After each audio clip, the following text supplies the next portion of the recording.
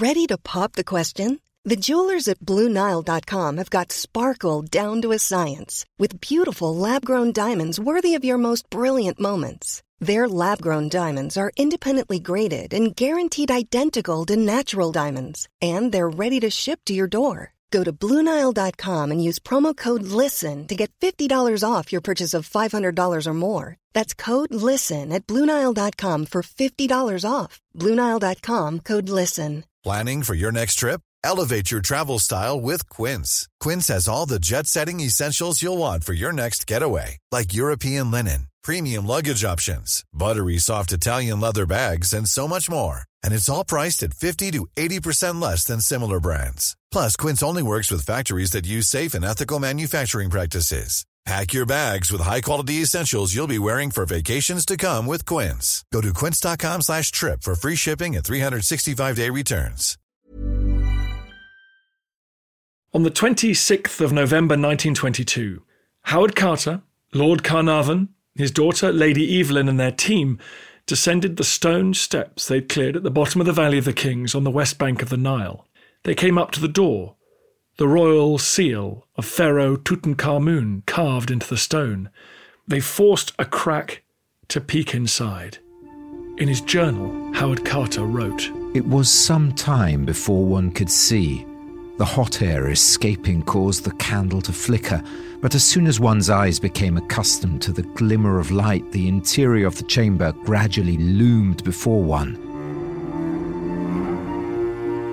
with its strange and wonderful medley of extraordinary and beautiful objects heaped upon one another.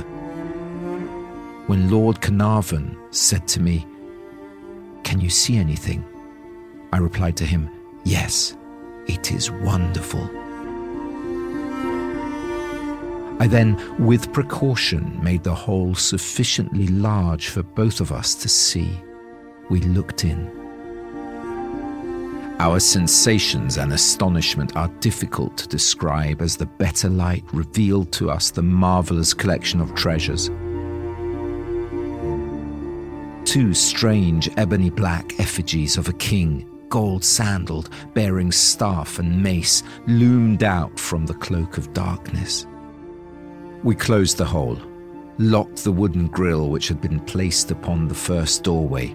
We mounted our donkeys and returned home, contemplating what we had seen.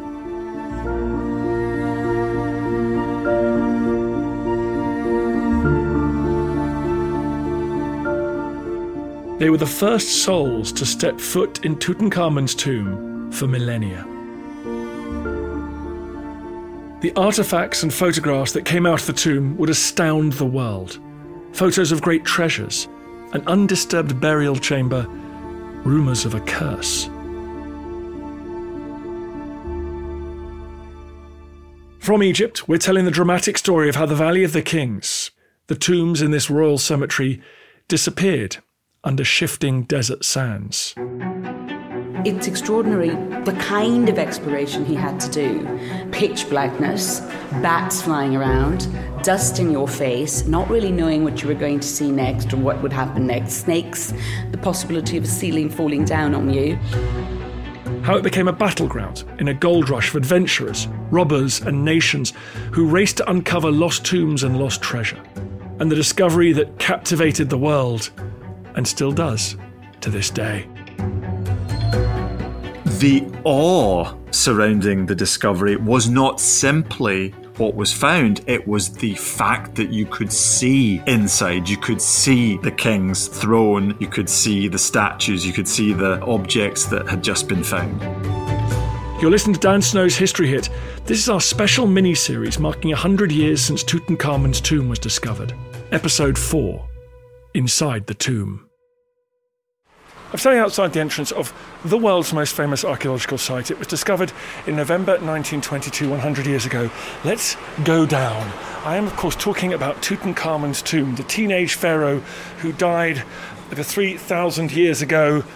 I'm on a set of steps now going into the limestone of the Valley of the Kings. These steps I'm going down were discovered by Howard Carter's team in early November 1922. They were excavated, then covered up because he got to this mud doorway where I'm standing now. The mud doorway suggested an intact tomb lay beyond, and Carter called his sponsor, his friend, his patron, Lord Carnarvon, to come to Egypt as soon as possible. Weeks later, he was here and the excavation could continue. They found beyond this mud door, on which there were cartouches, there were the royal signatures of Tutankhamun. That is the pharaoh that Carter had been looking for. Objects with his name on having appeared in other sites around the Valley of the Kings. Beyond that mud door is the corridor that I'm in now, a shaft going further down into the earth.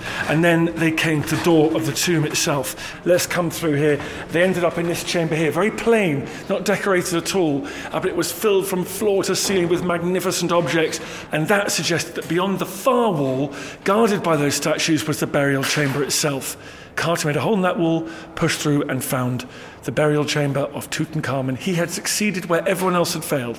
He had found the only undisturbed royal burial in the Valley of the Kings. It was the most extraordinary archaeological breakthrough discovery of all time. Egyptologist Alia Ismail joined me in the tomb. What about Carter and Carnarvon? It was a great dramatic moment. What did they first see when they entered this room? For them to enter this room, it was magnificent because once they saw all the treasures, and they were basically cluttered everywhere. This kind of treasure hasn't been found before. But Carter's first thoughts were, could this be a cache or a tomb? So what's a cache? A royal cache is a place where priests would hide and stack away all the mummies, statues, treasures, everything. And they would only do that when they were scared that these would be harmed, and they would do it as a form of safety. When you pass through the stone doorway, you enter a smallish chamber with bare walls. No hieroglyphics or murals of the king. Nowadays, when you enter on your left, you can see the actual mummy of Tutankhamun wrapped in linen. But back then, this would have been the room Howard Carter and Carnarvon entered first, with the tomb goods and the statues that suggested this was a tomb and not a cache. This is the curator of the Egypt and Sudan collection at the Manchester Museum, Dr. Campbell Price. Two of the most striking objects from the tomb of Tutankhamun are the so-called and rather misnamed guardian statues, said to be exactly life-size based on examination of the body of the king in height, but they actually represent Ka statues, two forms or manifestations of the king that may in fact have been used in rituals prior to the death of the king and the funeral. The reason they're called guardians is because they're said to hold threatening weapons, and they were either side of the doorway into the burial chamber. In fact, this is a standard arrangement, and the objects they hold are standard scepters. They're signs of power. They're not threatening weapons. Other kings were buried with similar statues, but the statues of Tutankhamun have this particular post-Amarna feel, this kind of slightly androgynous, very sensual look to them, and they appeal to us in almost the same way as the mask. So they stand in for the king ritually, but they appeal to modern sensibilities today. This room, there's none of the carvings or the painting that I've seen in other tombs. Why was it this plain? We know from the nature of Tutankhamun's story that this was plain because this tomb was not finished. And the whole idea behind finished and not finished tombs is quite interesting because a tomb is actually never finished. But how elaborate it is because how long that pharaoh has survived and lived as pharaoh. The longer you live, the more impressive your tomb. Because you just keep adding chambers. Absolutely. And so Tutankhamun was a teenager, so he didn't get a chance to build a huge tomb. Exactly, he died all of a sudden, and they pretty much had to finish it up quickly. So that's why there's no painting on these walls? Yes. But the room was full? The room was full of things. Treasures, things that Carter actually described as wonderful things. And wonderful here, things, so these are the things he saw.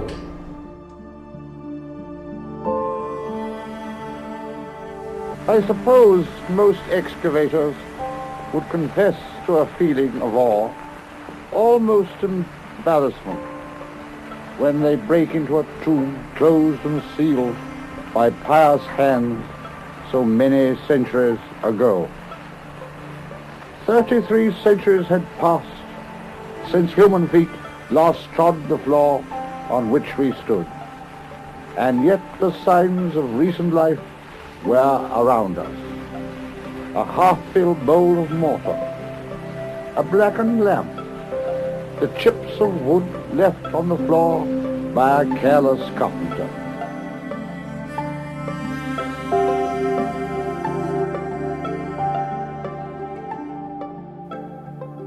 Tutankhamun's tomb really represents the most complete royal burial to date found in the Valley of the Kings. It was stuffed full of things. And Howard Carter records that when he found the tomb, it was like, a prop room of some forgotten opera. And I think that absolutely gets to the heart of it. These strange objects, which had been known from other tombs in the Valley of the Kings, both in 3 dimensions from fragments of these types of objects, but also from 2-dimensional scenes on walls. Suddenly, fully preserved, mostly covered in gold, these objects were there, crammed in together. And so what Tutankhamun's tomb represents is the full panoply of what a king would have been buried with. It represents the kind of full set of what you'd expect to bury with a pharaoh. So you have everything from furniture to underwear. You have coffins to contain the body and shrines which enclose and protect the body. But you also have games, you have tools, you have practical objects like musical instruments, which are not, I don't think, to while away the eternal hours for the king. They are about rituals that happened in this world, which are being included as a way of transforming the king and launching him and his spirit and spirits into the great unknown. There are also statues. There's a great emphasis on statues representing gods of various forms. So they're present and they protect the king, but also representing the king himself multiple times, doing various things to ensure his eternal ability to be present. The luxurious Winter Palace on the east bank of the Nile in Luxor, where Lord Carnarvon stayed on his trips to the valley, became the press centre for the discovery. The Winter Palace has only changed a little since the day Carter told the world about what he'd found by posting a notice on the hotel's bulletin board. The politics of the announcement of the discovery were fairly fraught because Lord Carnarvon had a concession and Carter was doing the excavation. It was very much done in the manner of the day, which was through the colonial apparatus of elite British experience in Luxor. So the main base for Carter and Carnarvon was the old Winter Palace on the east bank of the Nile. And so the announcement was made there. It was done with fairly minimal deference to Egyptian authorities. It was presented very much as a British find. Bear in mind, again, the colonial imperial context of Britain stepping back earlier in 1922, from direct rule of Egypt. There was partial independence was granted. So for Egyptian people, it was very offensive to learn of this great, significant discovery through the filter of British colonial staging at the old Winter Palace.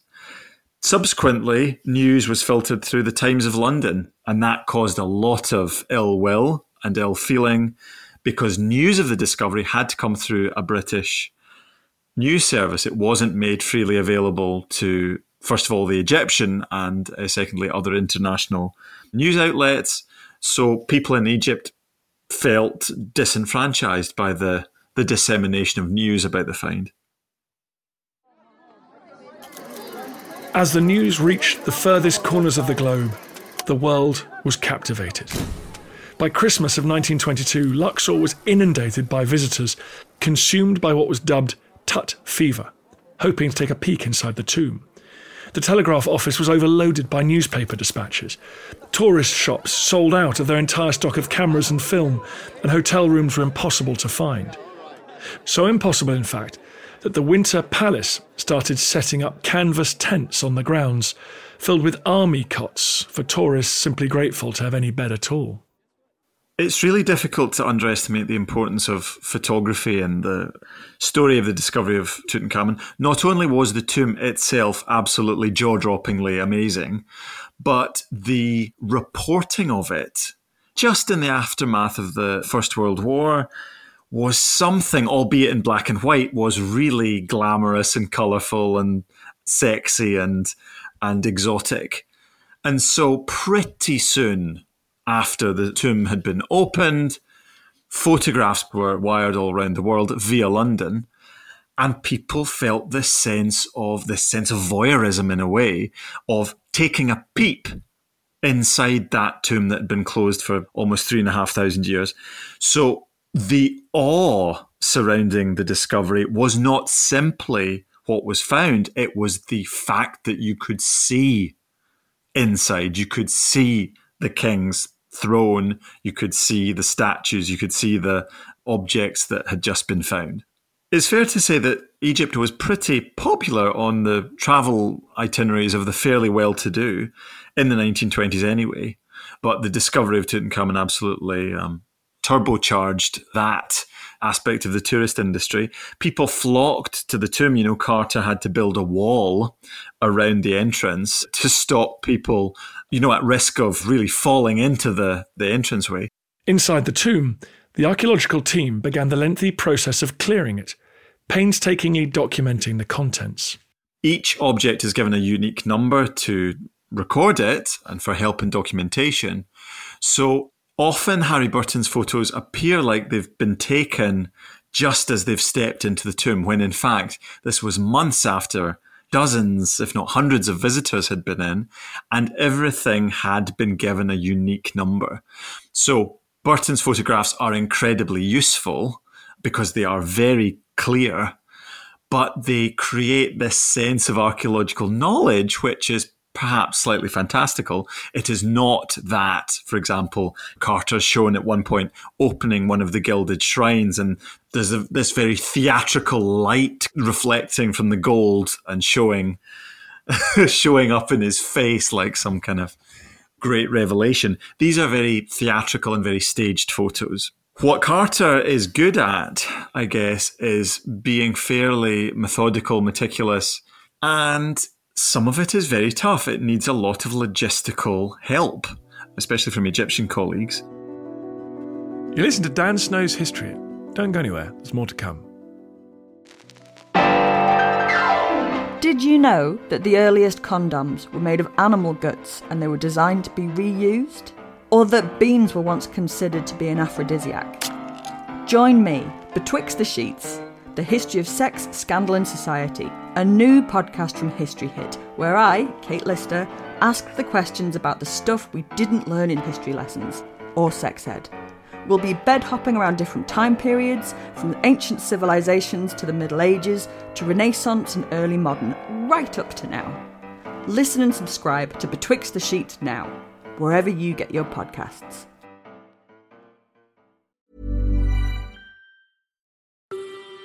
Hi, I'm Matt Lewis, historian and host of a new chapter of the Echoes of History podcast. If you're an Assassin's Creed fan, and like me, want to be prepared for the launch of Assassin's Creed Shadows later this year, join us on Echoes of History as we head to feudal Japan to explore the real-life history that inspired the latest game from this legendary franchise. Learn about Yasuke, the African warrior who entered the trusted circle of Japan's most powerful warlord. Hear accounts of cultures colliding when Portuguese missionaries landed on Japanese shores, and follow Japan's journey through years of division and bitter warfare to unification at the dawn of the modern era. Make sure you catch every episode by following Echoes of History, a Ubisoft podcast brought to you by History Hit, wherever you get your podcasts. How would you like to look 5 years younger? In a clinical study, people that had volume added with Juvederm Voluma XC in the cheeks perceived themselves as looking 5 years younger at 6 months after treatment. Look younger, feel like you. Add volume for lift and contour in the cheeks with Juvederm Voluma XC. Reverse signs of aging by adding volume to smooth laugh lines with Juvederm Volure XC. For important safety information and to find a licensed specialist, visit Juvederm.com. That's JUVEDERM.com. Not for people with severe allergic reactions, allergies to lidocaine, or the proteins used in Juvederm. Common side effects include injection site redness, swelling, pain, tenderness, firmness, lumps, bumps, bruising, discoloration, or itching. There's a risk of unintentional injection into a blood vessel, which can cause vision abnormalities, blindness, stroke, temporary scabs, or scarring. Talk to a licensed specialist to find out if it's right for you. Hi, I'm Daniel, founder of Pretty Litter. Did you know cats tend to hide symptoms of sickness and pain? I learned this the hard way after losing my cat, Gingy. So I created Pretty Litter, a health monitoring litter that helps detect early signs of illness by changing colors, saving you money and potentially your cat's life. Pretty Litter is veterinarian developed, and it's the easiest way to keep tabs on your fur baby's health right at home. Go to prettylitter.com and use code ACAST for 20% off your first order and a free cat toy. Terms and conditions apply. See site for details.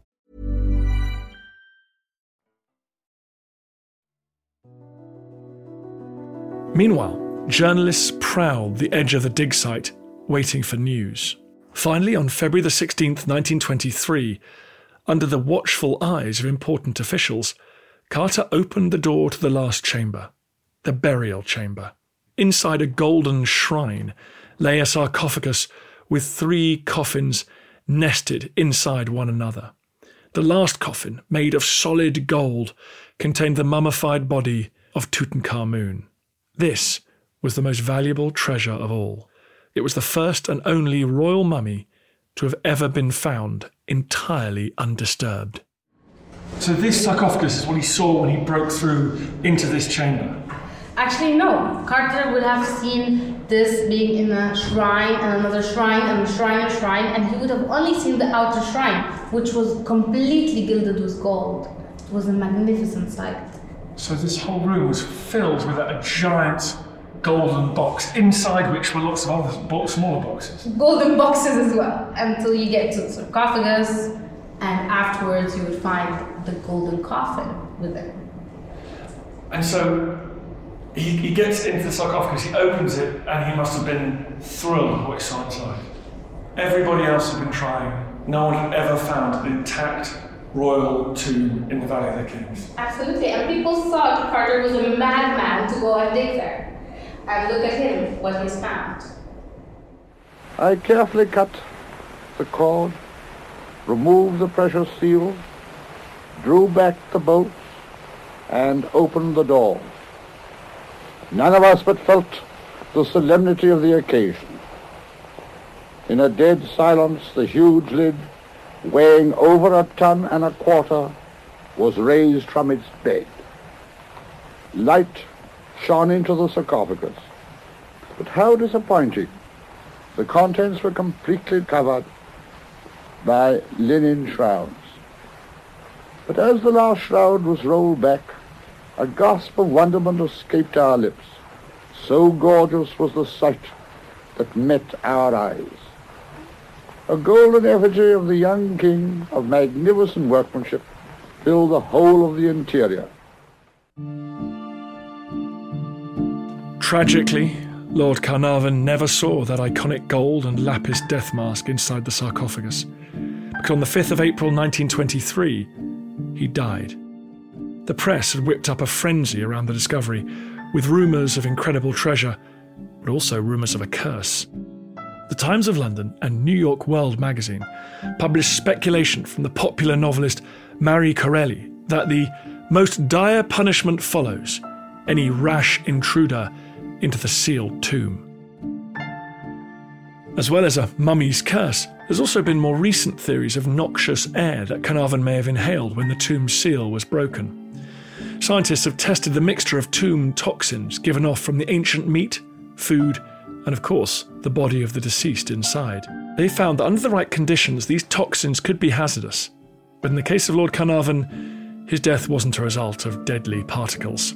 Carnarvon had been chronically sick before he'd even stepped foot in Tutankhamun's tomb, and his death came months after his first foray into it. Lord Carnarvon was bitten on the face by an insect, and later, while shaving during a stay at the Winter Palace, he cut himself where the bite was.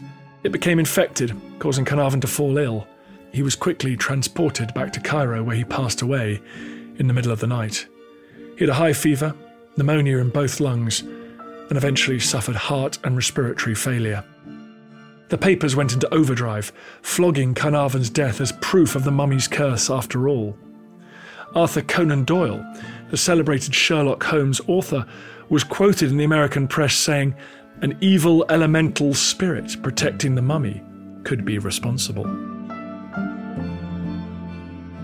It was a tragedy for Carter and his team, who nonetheless continued their excavations into the burial chamber. In the grand scheme of things, Tutankhamun's tomb, despite its fame, is actually rather pokey and small. Previous kings, and certainly later kings, had much bigger, much more elaborate, much more richly decorated tombs. That's probably a historical accident because Tutankhamun died fairly unexpectedly and had to be put in a ready-made sepulchre that was at hand.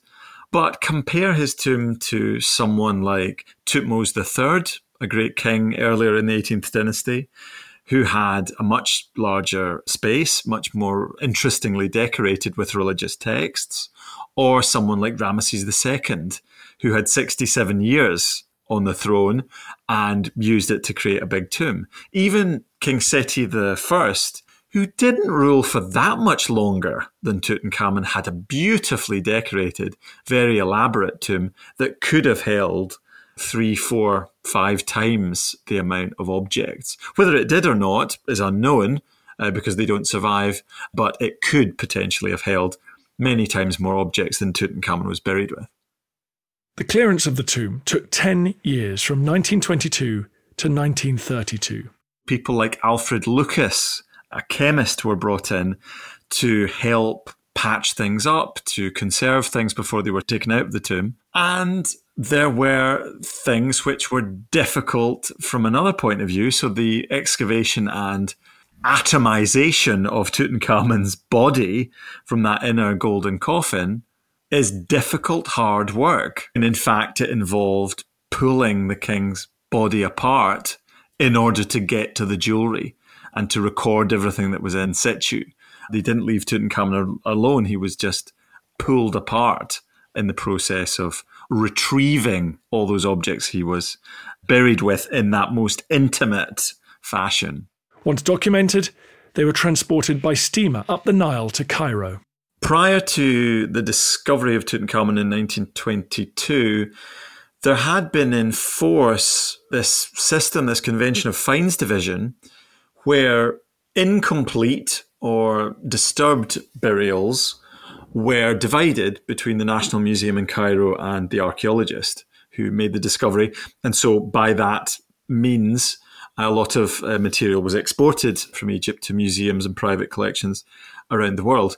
There was an expectation when Carter and Carnarvon made that discovery that maybe part of the find would be sent to the sponsor, who was Carnarvon. It didn't end up happening. The tomb was essentially intact, so there was a rule that intact burials, certainly of royalty, should belong solely in Egypt. But what actually happened was it was a kind of piecemeal removal where the objects were conserved in the tomb of Seti II, the so-called laboratory tomb higher up in the Valley of the Kings, a spacious tomb that allowed conservators to work on objects and prepare them for the trip to Cairo.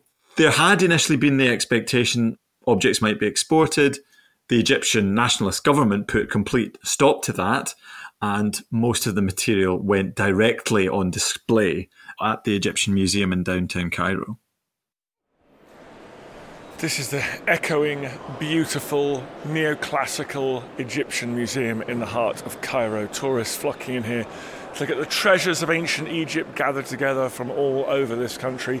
So we're standing here, we're in the empty gallery, surrounded by the most famous archaeological objects ever recovered in history. My name is Eid Mirtah. I am a conservator here in Cairo Museum since 2011. You must be so proud that this is the greatest collection. Yes, of course. This is the greatest collection we have. And also, we have here also the main masterpiece of the Egyptian collection, the Golden Mask of Tutankhamun, and we are so lucky to have all of this nice object with us here at the museum. How many objects are we talking about? Thousands? Around 5,500 objects it was discovered inside the tomb of Tutankhamun. What does Tutankhamun and his objects mean to Egyptians today? It really means a lot. It's part of our history. It's part from the history of all the human beings, and we are so happy to represent all of this nice object for all the tourists from all the world to come here to Egypt to enjoy this nice object.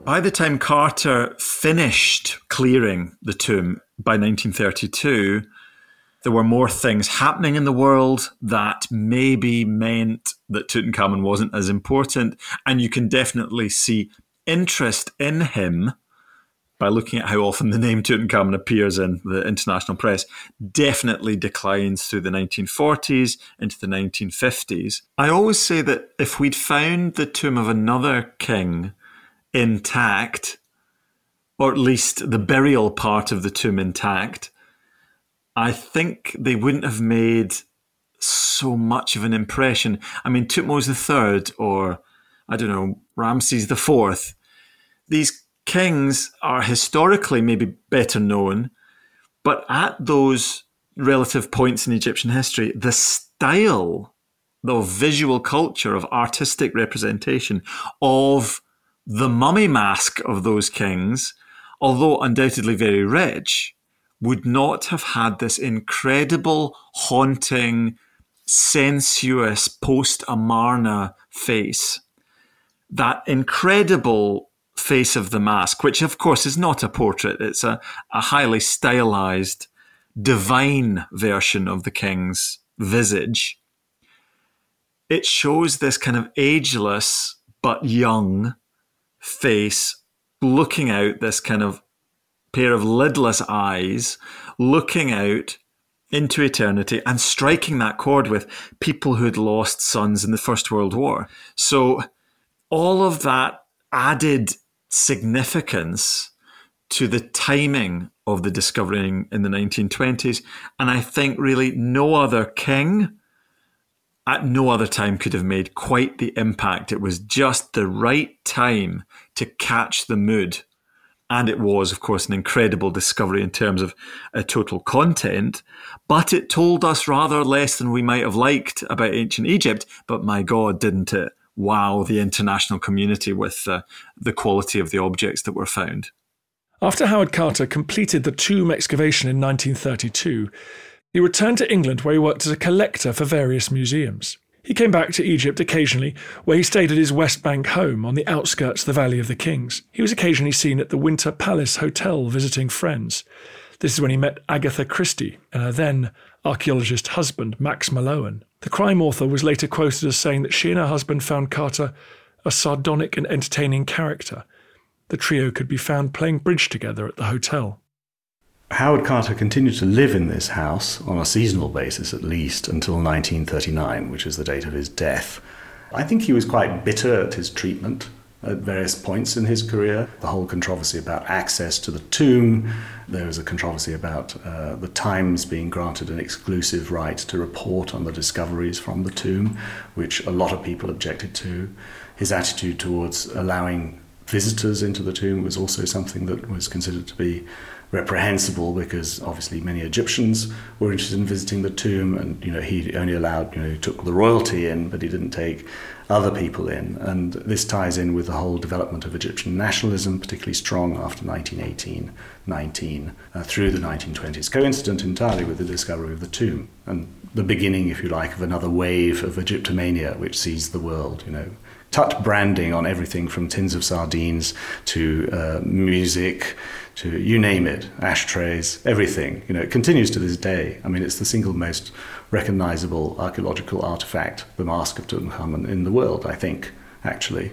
So I think he was probably quite bitter about the fact that he didn't receive any great academic acclaim for his work. It was a remarkable thing that he did. I mean, he made an extraordinary contribution to the world, not just through the discovery, but what he made of the discovery. In the middle of the 20th century, interest in Tutankhamun declined, but only briefly. In the 1960s, international tours of the tomb contents gave Tut-mania a revival. It's now back at the Cairo Museum, but not for long. It will be housed in its entirety, over 5,000 objects, at the new Grand Egyptian Museum in Giza, the first time the entire collection will be together since it was taken from the tomb 100 years ago. What remains to be discovered in the Valley of the Kings? I'm sure a few significant findings will still emerge from the Valley of the Kings. I wouldn't like to put my money on it, but there are kings, queens, named individuals whose burials are not known and who most likely were buried in the Valley of the Kings. So perhaps they await discovery in future.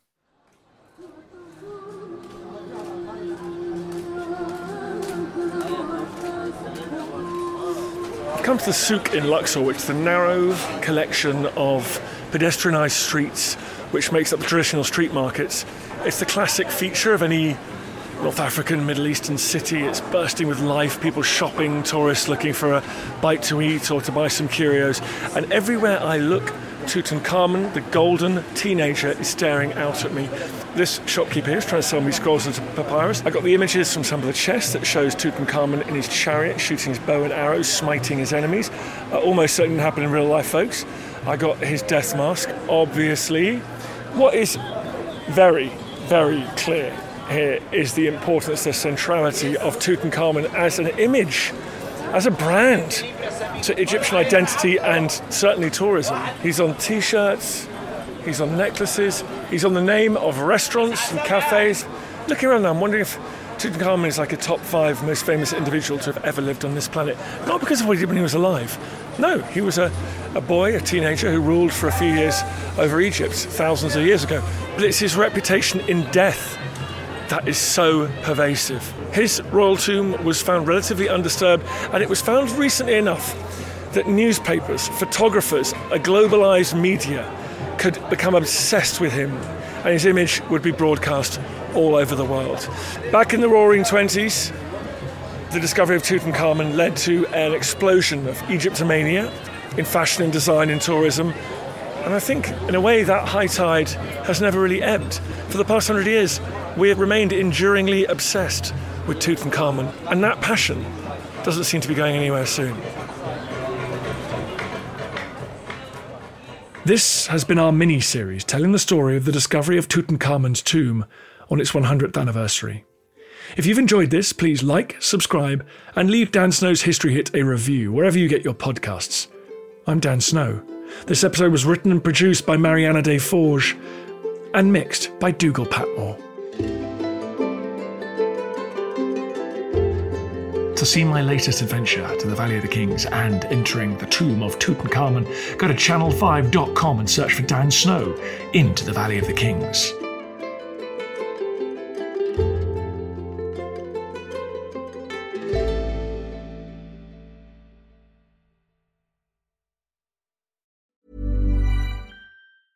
Small details are big surfaces. Tight corners are odd shapes. Flat, rounded, textured, or tall. Whatever your next project, there's a spray paint pattern that's just right. Because Rust-Oleum's new Custom Spray 5-in-1 gives you control with 5 different spray patterns. So you can tackle nooks, crannies, edges, and curves without worrying about drips, runs, uneven coverage, or anything else. Custom Spray 5-in-1. Only from Rust-Oleum. When it comes to your finances, you think you've done it all. You've saved, you've researched, and you've invested all that you can. Now it's time to take those investments to the next level by using the brand behind every great investor, Yahoo Finance. As America's #1 finance destination, Yahoo Finance has everything you need, whether you're a seasoned trader or just dipping your toes into the market. Join the millions of investors who trust Yahoo Finance to guide them on their financial journey. For comprehensive financial news and analysis, visit yahoofinance.com, the #1 financial destination, yahoofinance.com. Thank you for listening to this episode of Dan Snow's History Hit. Please follow this show wherever you get your podcasts. It really helps us, and you'll be doing us a big favour. Don't forget, you can also listen to all of these podcasts ad-free and watch hundreds of TV documentaries when you subscribe at historyhit.com/subscribe. As a special gift, you can also get your first 3 months for just £1 a month when you use code DANSNOW at checkout.